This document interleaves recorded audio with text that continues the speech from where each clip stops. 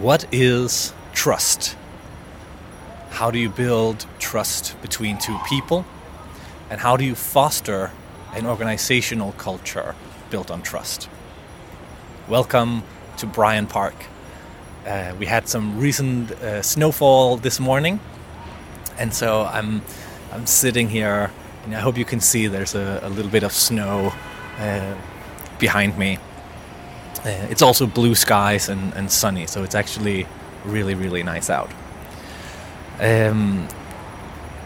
This question is, I guess I repeat myself all the time. This is also a wonderful question.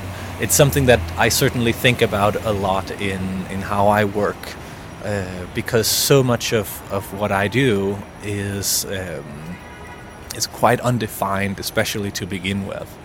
And so it's only really possible to do work for me if there is a degree of trust established. Otherwise, there's no way that I can get hired to do anything if people don't trust me. So it's one of the most fundamental currencies for me in how I work. With anything that's undefined, I think it's absolutely essential. So what is it really? I don't know if I have a really good definition of what it is, but one way I think about it is that it's sort of it's a belief that I believe that, like, if I trust another person, I believe that they will do what they will say they will do. And if they trust me, it means that they trust that what I'm saying I will do is what I'll do. And it's not just in what you do or don't do. It's also why you're doing things. And so if trust is built on that belief that the person is honest and transparent about who they are and why they're doing what they're doing. So let's take the second part of the question. How is it built between people? I think a good first step is to reframe it and think maybe we don't only need to look at how it's built, because I think actually trust is one of the things that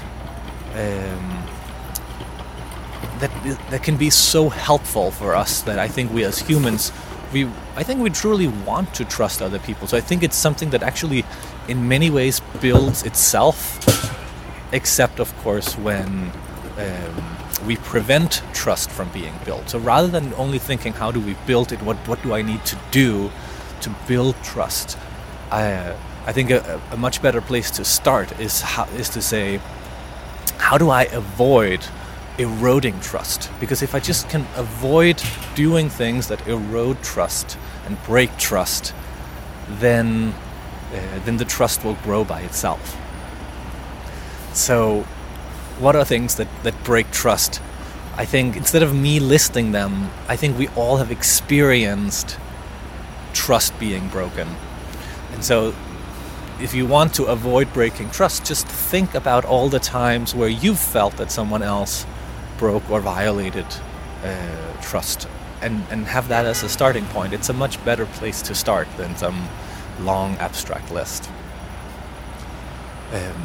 I can say one of the things I do to accelerate trust is to try to be as open and as possible with everyone.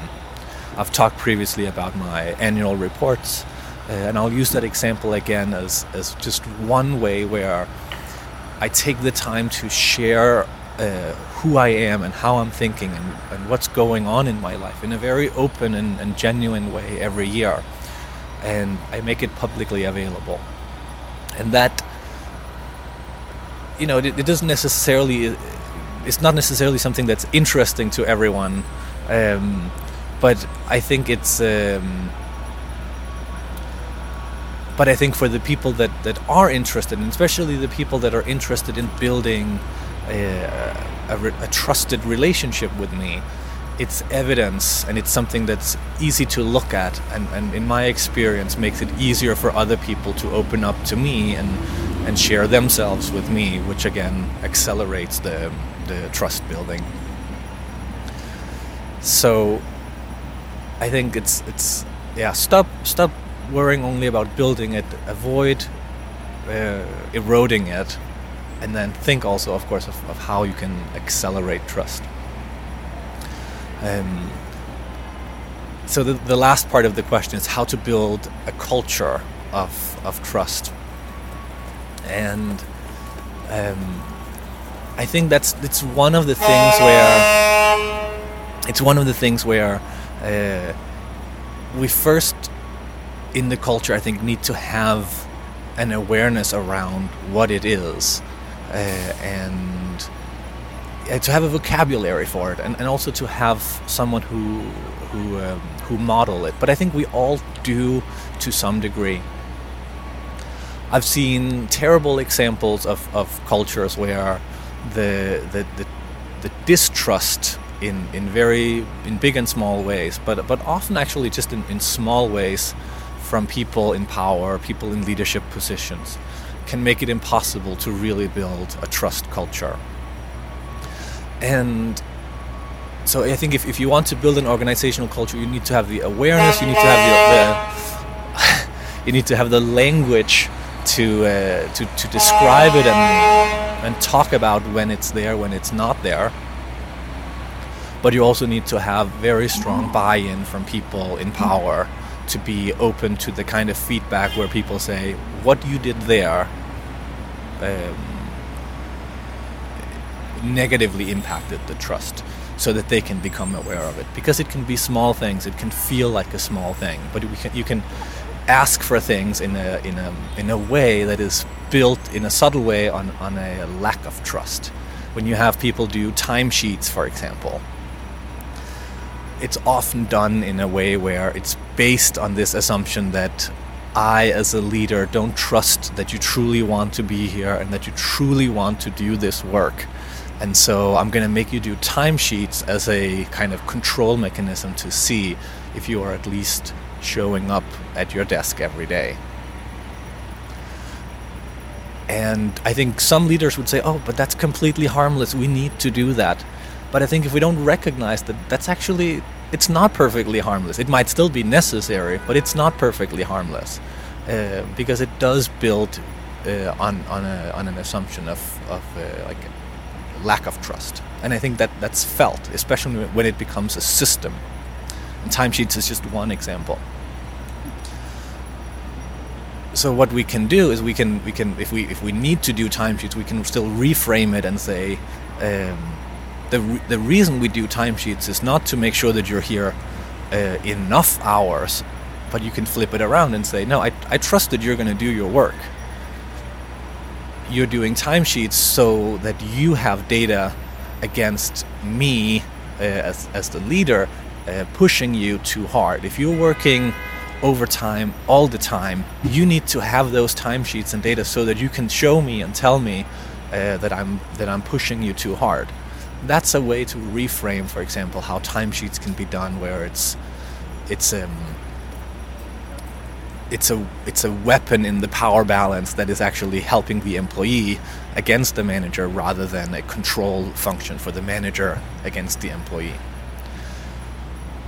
So, I mean, that's just one specific example that I spoke to someone about recently that I think is an interesting one. But it's like, to really build a culture, I think, of high trust is about constantly looking for all of those touch points. And you can only do that if you have the whole team, the whole company be aware of it and know how to spot it and think about and push for reframing it, and having leadership that is bought in and wanting to hear that feedback and wanting to over time let go of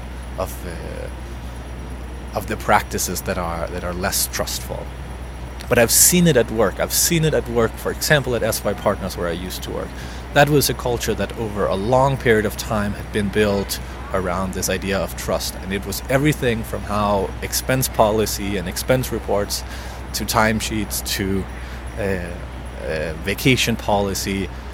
Everything was pushed very far in the direction of like, built on an assumption that fundamentally we trust that our employees always are trying their best to do the right thing, and we're giving them maximum power and responsibility to do that.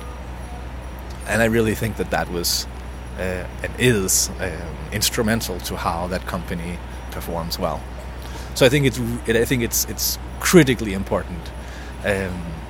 As a side note, I started a new job yesterday. That's why I'm in Bryant Park, because the office is right here, and I'll talk about that another day. But it's one of the things that I am most focused on now that I'm stepping into a leadership role and leading a team, is how do I, as quickly as possible, make my team trust me so that they will be giving me the most critical feedback without hesitation. That's my very first objective. Without that, I will make mistakes and won't even know it. But if I can at least have them trust me enough that they will immediately tell me bluntly whenever I screw up, then I'm in a good place to start. So trust for me is one of the absolute core operating principles of what I do. And now that I'm freezing my ass off, shivering here, I'm going to call it a day. Thank you so much for listening. Have a great day. Bye.